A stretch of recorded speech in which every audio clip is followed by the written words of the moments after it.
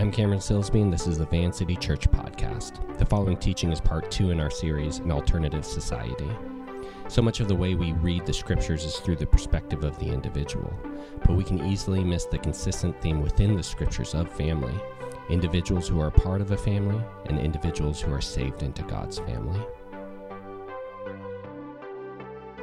So we are in the second week of our annual vision series. Tonight we'll be laying some of the biblical and conceptual framework that will carry through this series. And so I'll start it by sharing that when I was in middle school, my foot was punctured by a small tree trunk. How's that for a start? Yeah, but we'll come back to that in a moment. All right, here's a little bit of participation for you guys. These are not rhetorical questions, just curious. Raise your hand if your parents are within a 15-minute walk of where you live. Okay, a few. Okay, cool. Raise your hand if you live in the same state in which you were born. A few more. Okay, cool. Okay, how about this? Raise your hand if you ever had a grandparent live with you when you were growing up. Okay, that's actually more than I was expecting. That's cool. All right. And then raise your hand if you've called or hung out with a cousin within the last month. Whose response was that? Nice. Okay. I'm sure you love your cousins. Raise your hand if you've called or hung out with a sibling or a parent in the last week.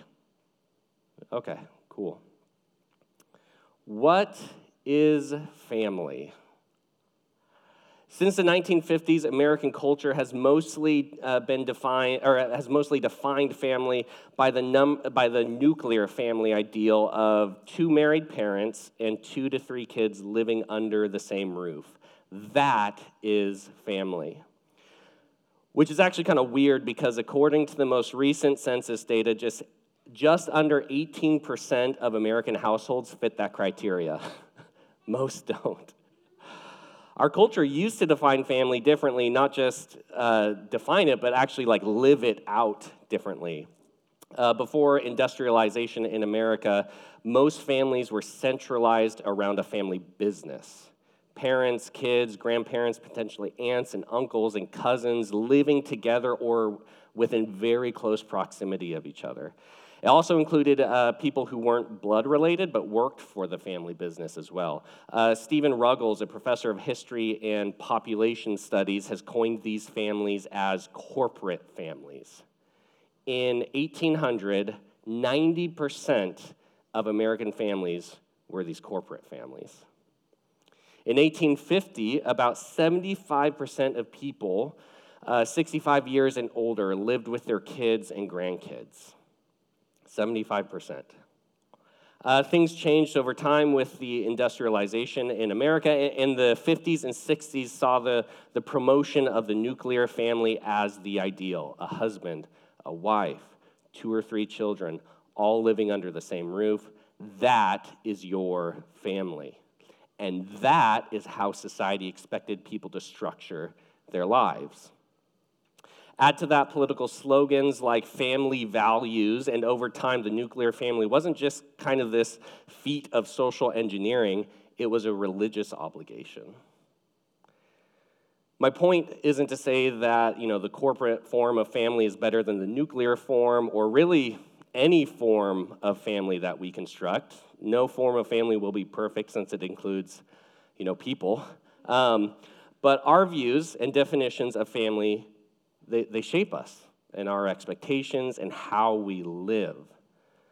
Does God care about families?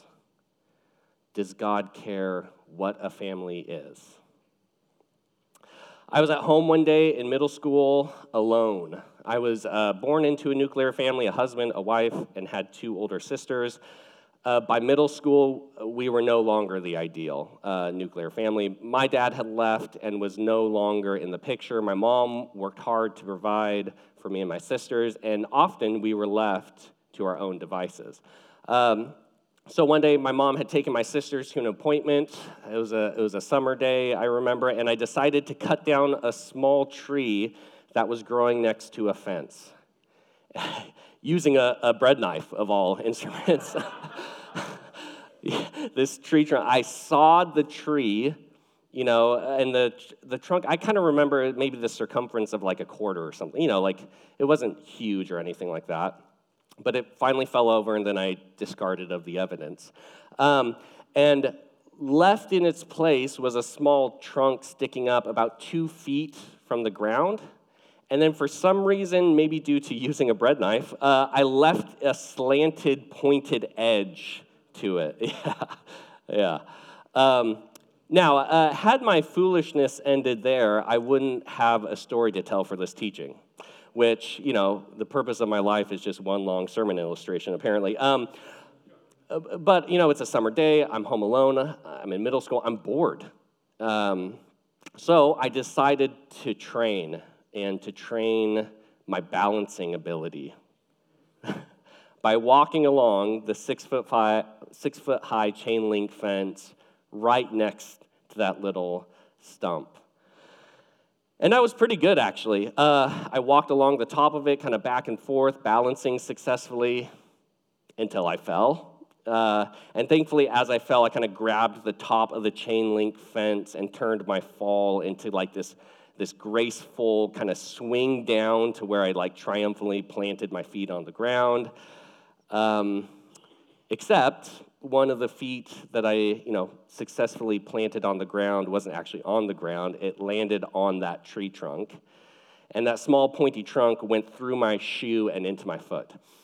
Now, to spare you the gory details, it took me a minute to realize that the trunk hadn't just like hit my foot, but that it actually had pierced it. And when I realized kind of my injury, there was this like overwhelming sense of isolation and fear that filled me. I didn't know where my mom was or my sisters. This was before cell phones, and I couldn't contact them. I was bleeding profusely. I was scared, and I was alone.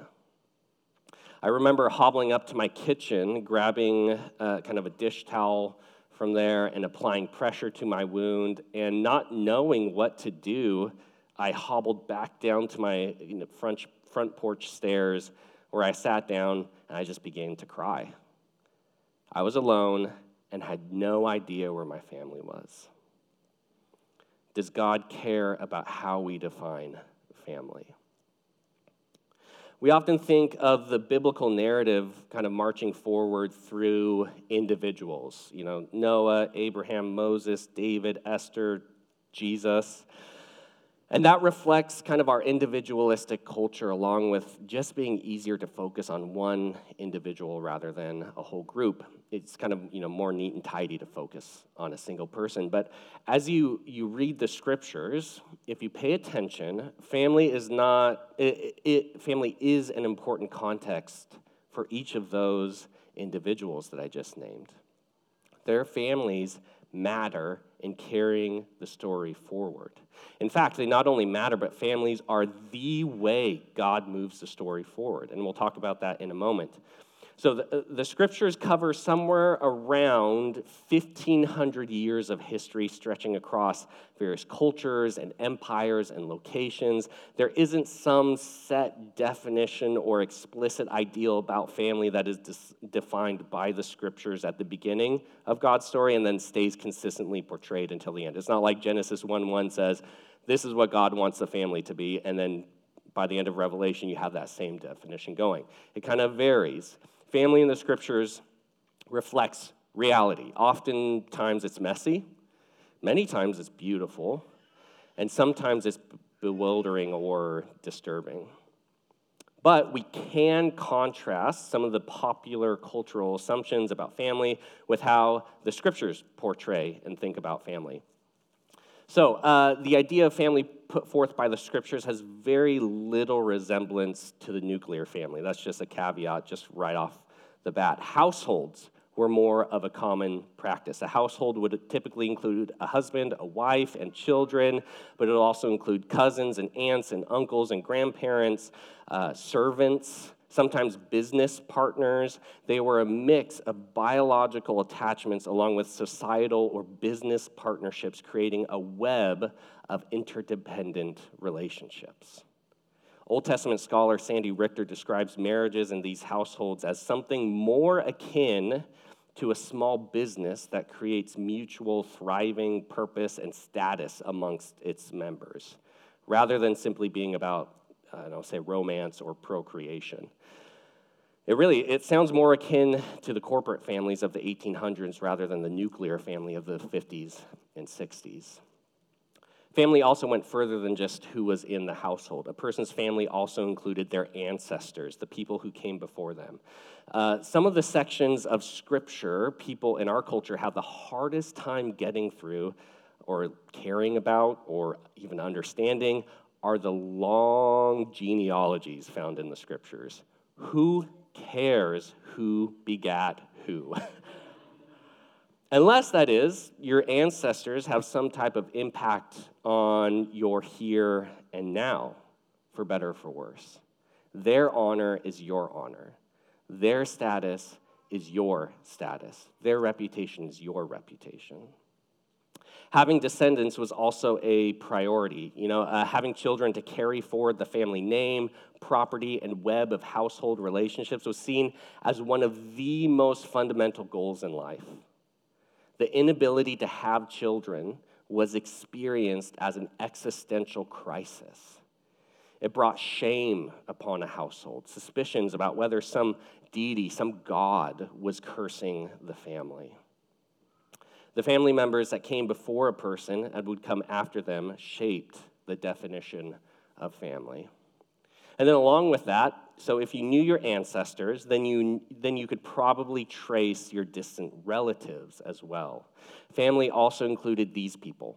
Your distant relatives were also your tribe, typically a very large group and potentially the size of a nation as your extended family.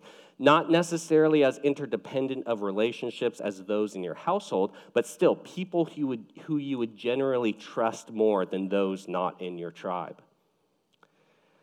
But here's the thing with all of this. Family isn't just mentioned in the Scriptures as a side note. It's not just a background context for various Bible stories. God chose family to be part of his plan to save creation. So turn in your Bibles to Genesis chapter 12. Genesis chapter 12. It's the first book in the Bible, so it should just be a few pages in the beginning. Genesis chapter 12, and I'm going to start reading in verse 1. The Lord had said to Abram, "Go from your country, your people, and your father's household to the land I will show you. I will make you into a great nation, and I will bless you. I will make your name great, and you will be a blessing. I will bless those who bless you, and whoever curses you, I will curse. And all the peoples on earth will be blessed through you." So here's some context of what we just read. 12 chapters earlier, Genesis 1, God brings forth an artistic masterpiece that we call creation. The crown jewel of God's creation were creatures that he decided to make in his image, humans. He specifically blesses them and gives them a unique role. They are to rule over God's good creation, his artistic masterpiece, stewarding the earth and working to maximize its potential and beauty and richness. But instead of fulfilling this role, Adam and Eve, the first humans in the creation story, rebel against God as they choose to try to rip authority away from God to become the ones who get to decide what's truly good and what's truly bad. And where once there was God's blessing, his invitation and empowerment to flourish and thrive, now there is a curse hanging over creation. The reality of death and destruction and scarcity, defilement as a result of Adam and Eve's rebellion. It's a disaster. Genesis chapters 4 through 11 tell of this repeated cycle of human evil, rebellion, and wickedness sprinkled with occasional people faithful to God, and then God's response to all of it. As the narrative approaches Genesis 12 and Abram, it seems like the story is kind of stuck in this cycle. Humans are hopelessly tainted and bent towards rebellion and evil and sin. God responds with justice and also mercy. And yet, sin continues to infect all of creation. And then, Abram enters the story.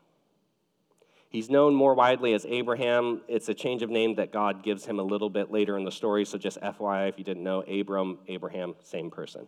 Abram hailed from the pagan ancient city-state of Ur. Abram is fairly old, married, and childless. He does not have a single descendant, which, remember, is disastrous in existential, religious, social, and economic ways for a person in Abram's culture. So maybe when one of the gods, specifically this single God that we know as Yahweh, calls Abram to leave his homeland and migrate to a new land, I can imagine that perhaps there's some motivation to leave behind some of that stigma of being childless.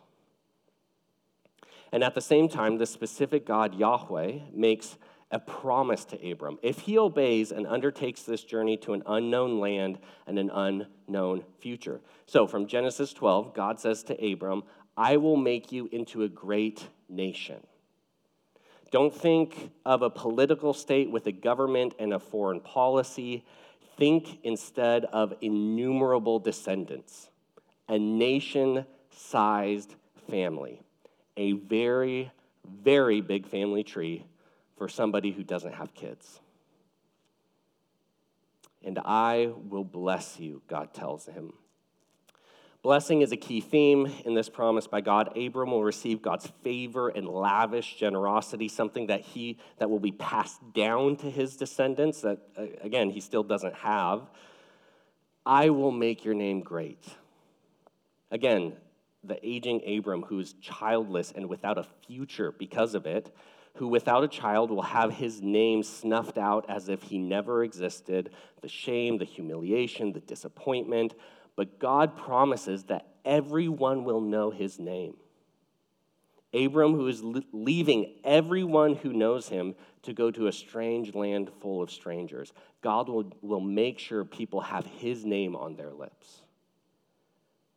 And you will be a blessing. Abram, the one who would be regarded as cursed by the gods, he will epitomize what favor from God looks like. What does God's lavish generosity and kindness look like? Abram, that's what it looks like. A childless immigrant without a future to pass along, he becomes the recipient of generosity and kindness beyond imagination. I will bless those who bless you. God chooses to enter into a covenant relationship with Abram, and those who bless Abram will share in and experience the covenant blessings intended for Abram. And whoever curses you, I will curse. Likewise, the one who curses or treats Abram with contempt is essentially treating God that way, since God has entered into this covenant relationship with Abram. And all the peoples of the earth will be blessed through you. Through Abram, a childless old man, the entire earth will be blessed through him and his descendants.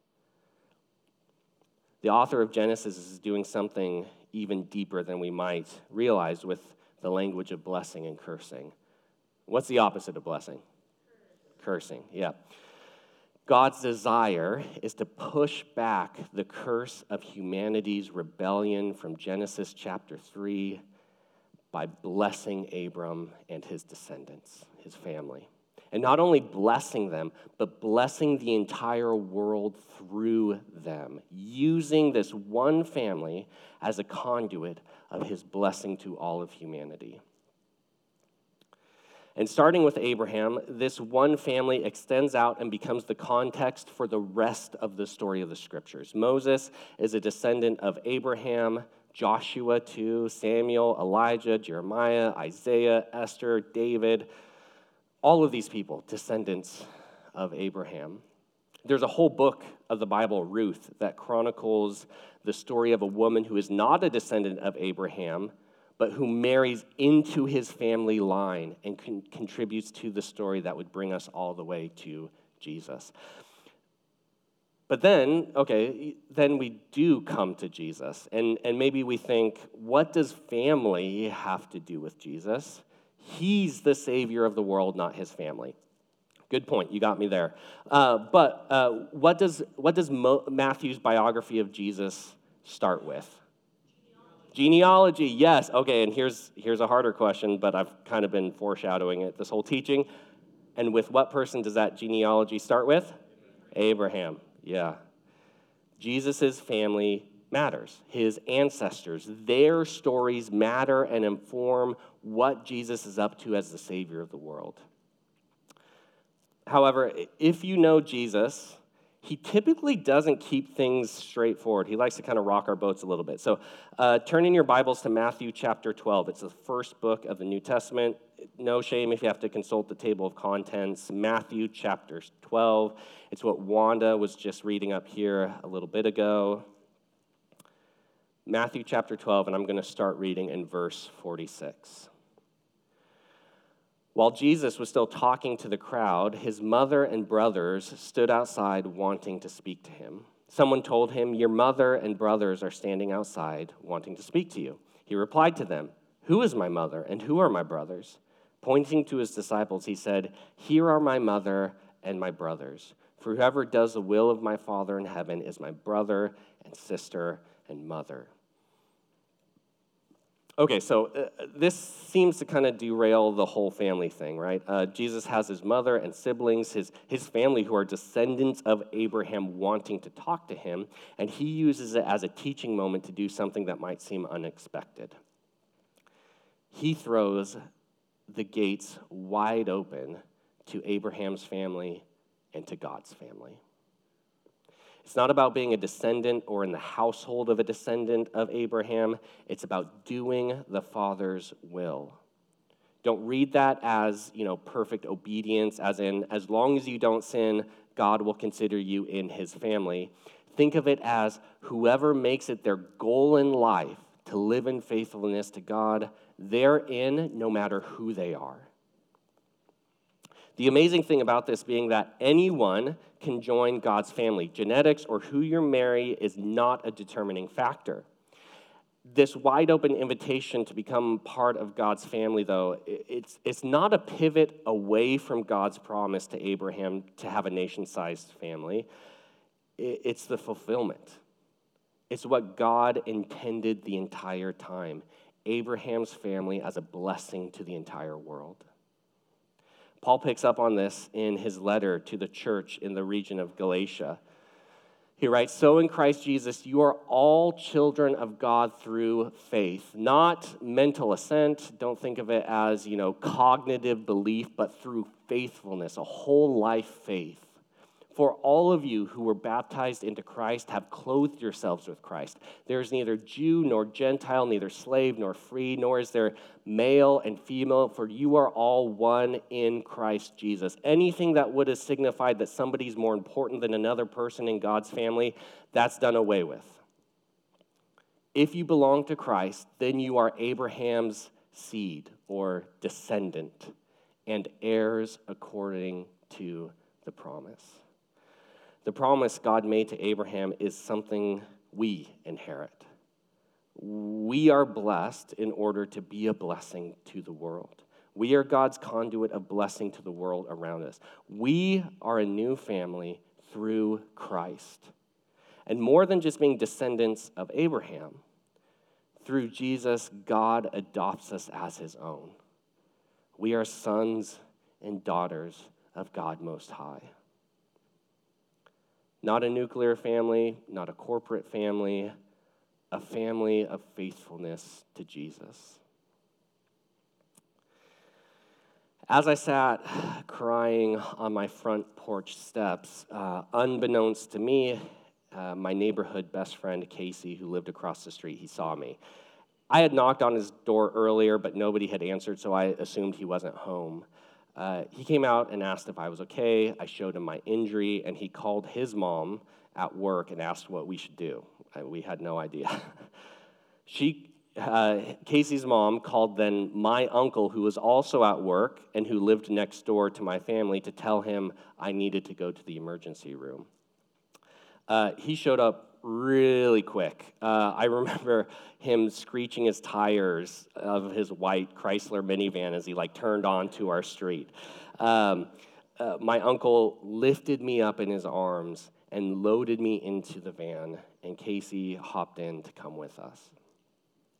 When we arrived at the ER and the doctor started treating my injury, Casey asked if I wanted to hold his hand as I winced and cried as they cleaned the wound.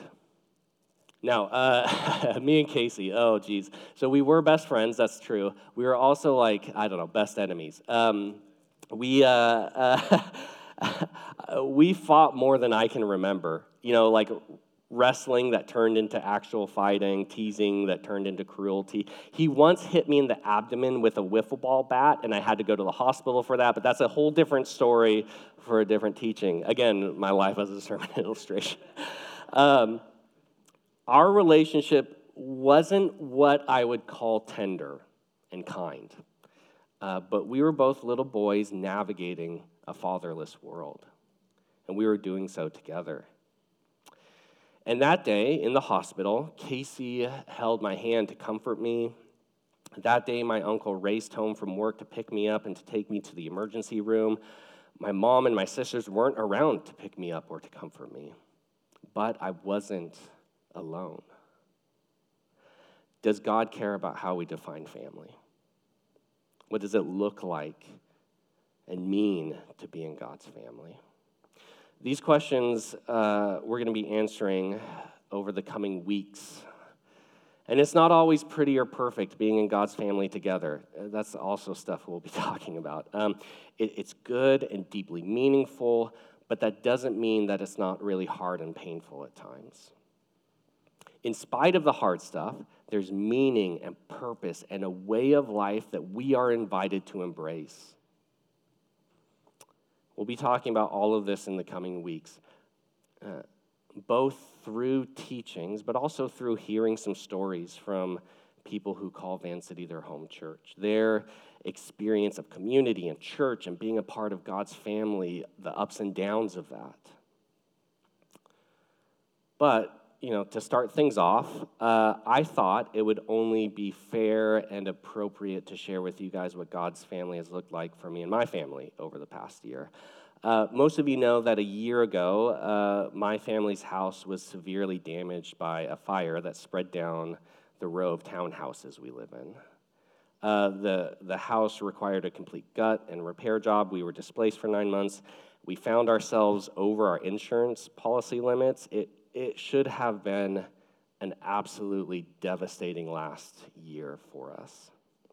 So I'm going to invite Hannah, my wife, up to help me share with you guys our experience of God's family over the last year. So the evening of the fire happened about a year ago. Me and our two girls, were at home. Hannah was hanging out with a couple of really close friends from church.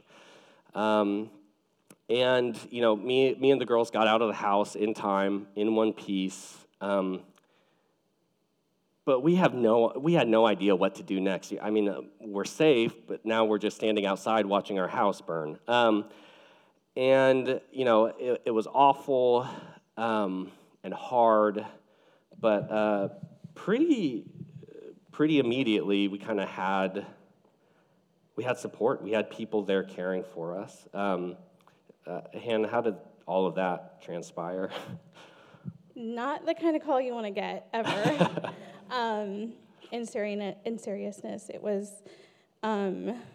super, he called me, was like, the house is on fire, the girls and I are out, but you need to come home. And I was like, okay. So I rushed home, and just my friends at the with the ladies I was hanging out with, they called, and they were just like, we're coming right now. And I was like, oh, okay, great. Because it was just, you're in it, and it's just like, you don't know what you're doing. You're like, cool, our house is on fire. There's a ton of fire people out there. And they were just like, we're going to come and be with your girls. And they were in the car with them, and Kim and I were just dealing with our house just on fire. Yeah, and it was the immediate thing, and then it's where do you go when your house is on fire, Yeah. Yeah, and they helped out with that as well. Yeah, they got us a hotel for that night, and they took care of all of that. They met us at the hotel, and we didn't have anything. So they brought us, like, underwear. I wore somebody's clean underwear. They said it was clean.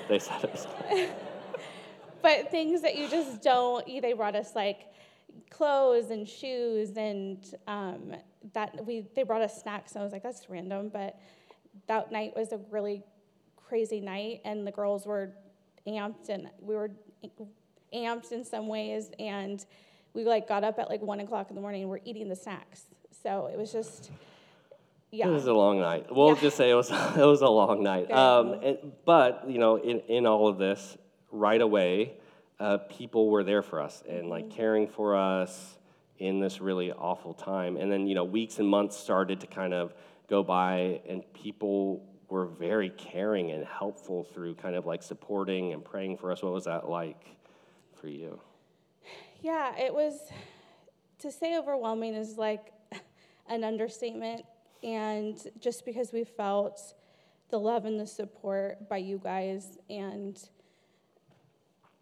yeah, it was a devastating, like, experience. And I think, like, the care that you guys have shown, like, our girls, and you guys, like, the couple weeks or even the week after, it was like random things were showing up at our door of, like, these, like, gifts that you guys have given our girls because they lost, like, their toys and, like. Yeah, people being very,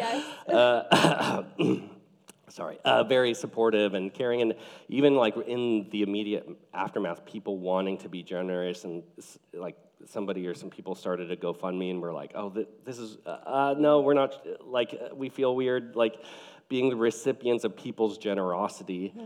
Feeling, we got insurance, we're fine, And then also, like, so many people in our church, outside of our church, telling us that they were praying for us, or we assume even people who weren't telling us that they were praying for us.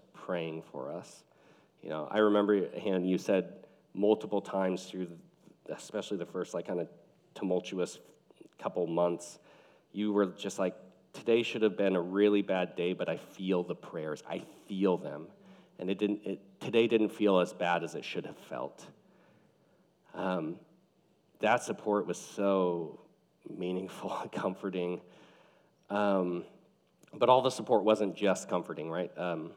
We didn't know until a few months into the process, but I remember the day where I was when I got the call from, like, our restoration company, working with our insurance and stuff like that, saying, listen, you are, to get your house back to what it was previously, would take $72,000 more than what you have insurance coverage for.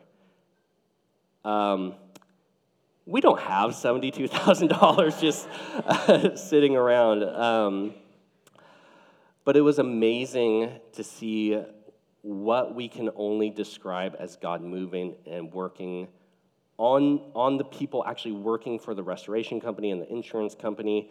What was that like from your vantage point? Yeah, $72,000 is a lot. And when he said that, the guy who was working with us, it sounded like $1 million. I was like, so it just left me reeling of, like, what do we do? Do we sell? How do we move on from that? That's a lot of money. And, like Cam said, like, just feeling this so much love and support in the prayers, because I was like, okay, Jesus, like, that's a lot of money, but sometimes it got the best of me of, like, okay, cool, like, how's that actually going to work?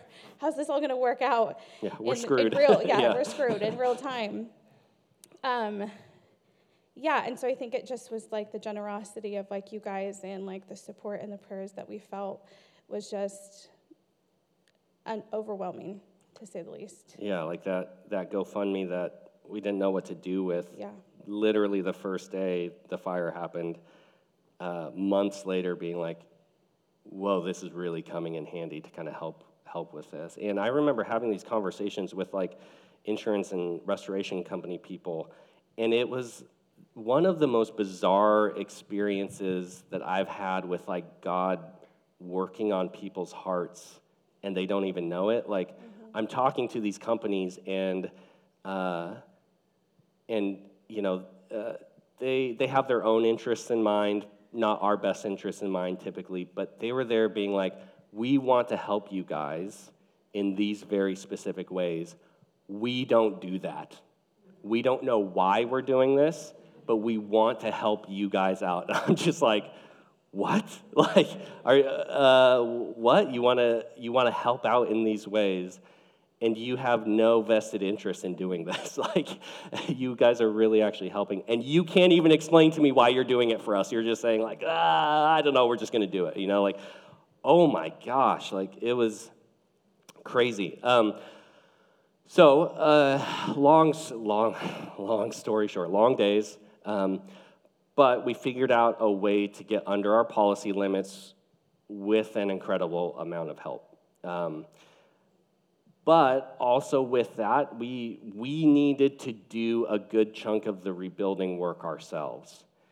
And I'm no handyman. I have tools that I probably shouldn't use as often as I do. But we needed more help. And that's so, for me personally, that's a hard place to be in. I don't like needing help, but we needed help. And so I was like, okay, we have to figure out how to do all this work ourselves. I doubted that we could do it. But Hannah, you were pretty confident. You're like, we can do this. And so we went for it and had a lot of people with the time and the skills to do this kind of work that really helped, and everything lining up. Hannah, what was that like for you? I mean, you took on essentially coordinating everything. What was that like? It was really, I think, because I felt like we could do it because of, you know, week after week we'd hear people be like, if you need anything, let us know. You know, we got tools, we got, you know, skills to help you with. And so I figured when it came time, I was like, okay, we have lots of people like that wanted to help. So I think it was just like so impactful to see it like tangibly happen. Like people came and like literally painted our whole inside of the house. And because I was like, oh, we can do that. Like it just runs a sprayer, just, you know, spray. Hey, spraying paint is really hard. And so someone in the church knew how to do it and came alongside Cam mostly and, you know, sprayed. Cam plays basketball with a bunch of you guys on Saturday mornings and heard multiple of you guys say, like, hey, we want to come and help that and do whatever. We were doing the kitchen, an IKEA kitchen, and that was no small feat. Just multiple people coming and putting together this IKEA kitchen, again, just to see that tangible, like, you know, hands and feet of Jesus really, through you guys coming and, like, helping us put together our IKEA kitchen.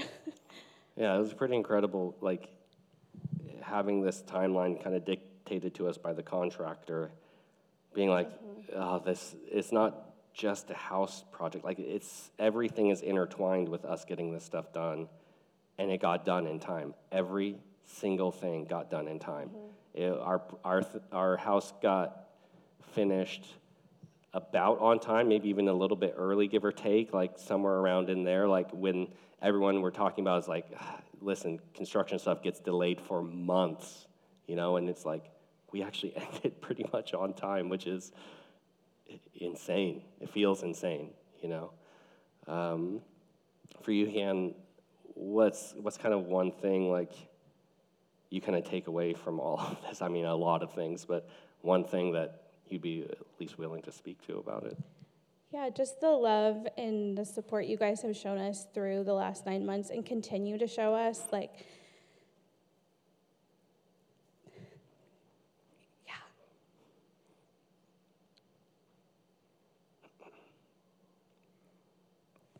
It's not just been, you know, since it happened, but, like, continues to happen.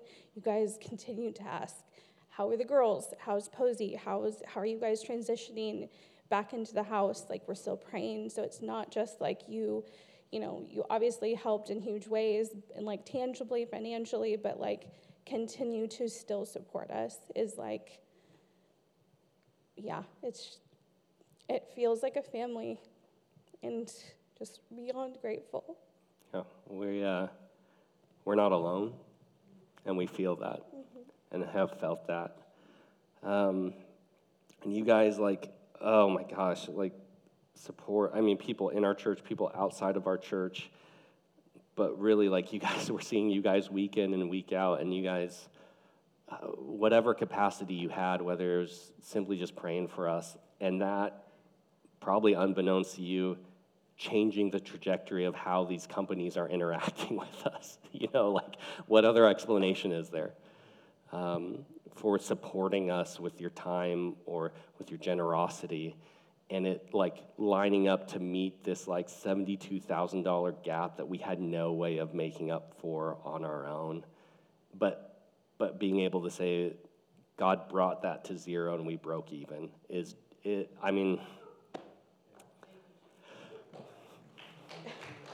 and Hannah and I were talking just earlier, and like, the amount of support and help that we've had over the last year to like get us through all of this is like mind-boggling, right? It's incredible. It's a miracle. It feels like an absolute miracle to us. Like, but then we think about what this last year would have been to our girls if we hadn't had this help. And for us, that feels like a generational blessing that people have given us. That a year of hardship and stress and crazy busyness and figuring this all out, it was hard, but we made it through in one piece, together, stable. What it would have been like if we were alone in this. I think what that would have done to our girls, what that would have done to our family, what that would have done to their futures is, it just makes it all the more real when we talk about being in God's family together. That our participation in it, again, whether it's just simply by being around, by praying, by being with other people, going for it, doing little things that people don't even know that you're doing, whatever it is, but being a part of God's family. God has a way to use what you have to offer and to use what you bring and to kind of exponentially make that thing be a huge blessing, far beyond what you could manage on your own. And that's something that, I guess, when we talk about being adopted into God's family and being his sons and daughters, that's one of those privileges of God bringing us to himself and then using us in ways that are we just can't do this on our own. We just can't be this on our own. But God makes a way for us to do this and to be this. Thanks for listening to Van City. You can connect with us and find more teachings and available resources at www.vancity.church. You can support Van City financially at vancity.church/give.